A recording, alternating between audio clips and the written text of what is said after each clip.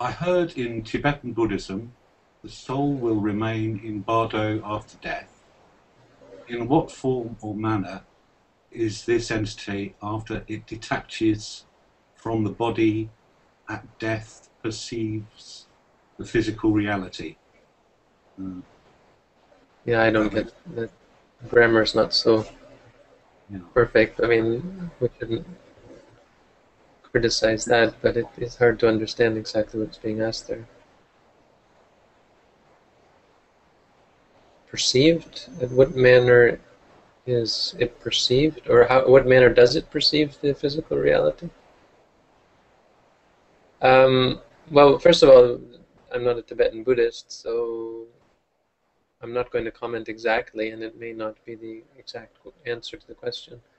But I don't, I don't actually think that Tibetan Buddhists believe in a soul. I'm not positive on that, but I would highly doubt it that the Tibetan Buddhists do believe such a thing. What they believe is the being um, continues, or the existence continues in what they call the bardo. Um, Now, maybe they do have the idea that there is a soul there. I'm sure some people do. Of course, many Buddhists do have attachment to the soul. Until you become a Sotapanna, you still have the potential to cling to Sakaya Ditti, cling to self. But the truth of what's going on there is experience. There's the arising and ceasing of seeing, hearing, smelling, tasting, feeling, and thinking. In Theravada Buddhism, we might call that a ghost. And I know in Tibetan Buddhism they say 49 days is the time that they stay in the bardo.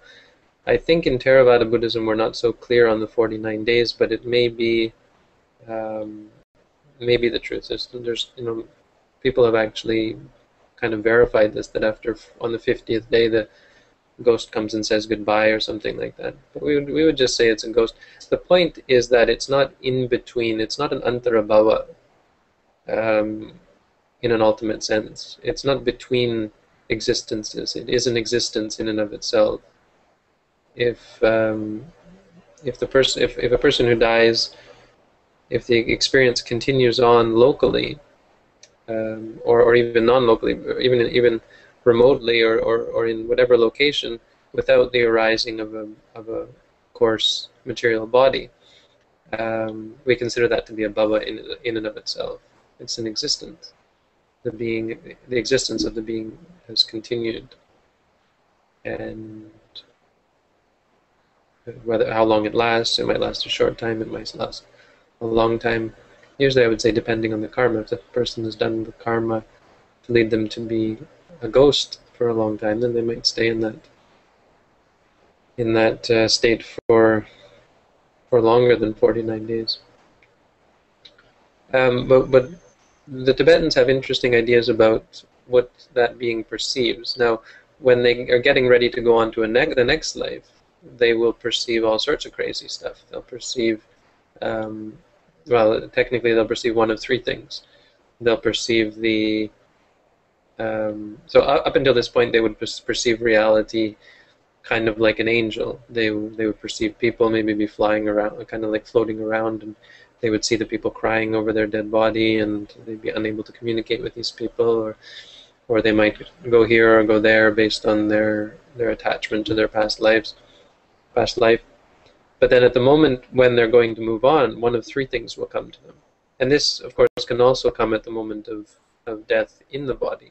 So without actually leaving the body, a person can go directly, apparently can go directly to heaven or hell or wherever, based on the arising of three things. So whether it's still in the body, or whether it's after having left the body, there will be one of three experiences. One, an experience or a remembrance of the karma that one has done. I did a talk a while back. I should probably do a video. I don't know that I've ever done a video on the 12 types of karma, but there are four types that are pertinent here. There is karma that is niyata, the garu karma, the karma that is sure. after you've done this karma, that's what's going to lead to the rebirth. So if you've killed your father, killed your mother, killed an arahant, hurt a Buddha, or caused a schism in the Sangha, if you've done any of these things, then that's what's going to come to you. You're going to remember the karma, or you're going to remember a symbol of the karma. So there's kamma nimitta, then there's kamma nimitta. So a symbol of the karma. You might not remember the actual act, think of the actual act, but instead you'll think of something that symbolizes it. So if you killed someone, you might have a symbol of you might see a knife, or you might see blood, or so on. If you've done this, you'll see something that reminds you of it, or that is symbolic of it. And or third, you might see gati nimitta. You might see an image of the way that you're going to go. So some people actually feel like they're flying up to heaven, or they're taking a trip. Kids who were reborn, kids who remember their past lives, will say they remember traveling to the house that they were born in, and they're standing outside of this house, and suddenly, boom, they're born in the womb of the woman inside the house. This is called gati nimitta. So the person sees the destination, or a vision or a dream of the destination. So if it's garu kamma, it will be, if you've done any really, really bad deeds, it'll be based on this. If you've if you did something particularly potent at the moment of death, then you're more likely to remember. But you haven't done a garu kamma, then you're likely to remember that. If there's nothing you've done particularly at the moment of death and you haven't performed garu kamma, then you'll remember some karma that you did repeatedly. That was habitual, a chinna kamma. Something that, so if you were a thief and you stole regularly, or if you were a murderer, a hunter, or a butcher, or so on, then this is what would come back to you, and you, as one of these three things, or one of these three things would be based on that karma. And if not, then it will be just some sort of karma that you perform, meaning some experience that had an effect on your mind that caused you to attach to it, like it or dislike it, or so on, and so was some sort of karma in the mental sense.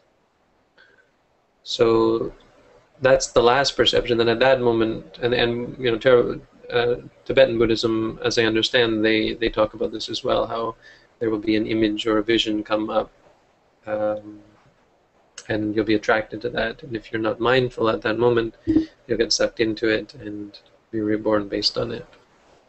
So that's the process.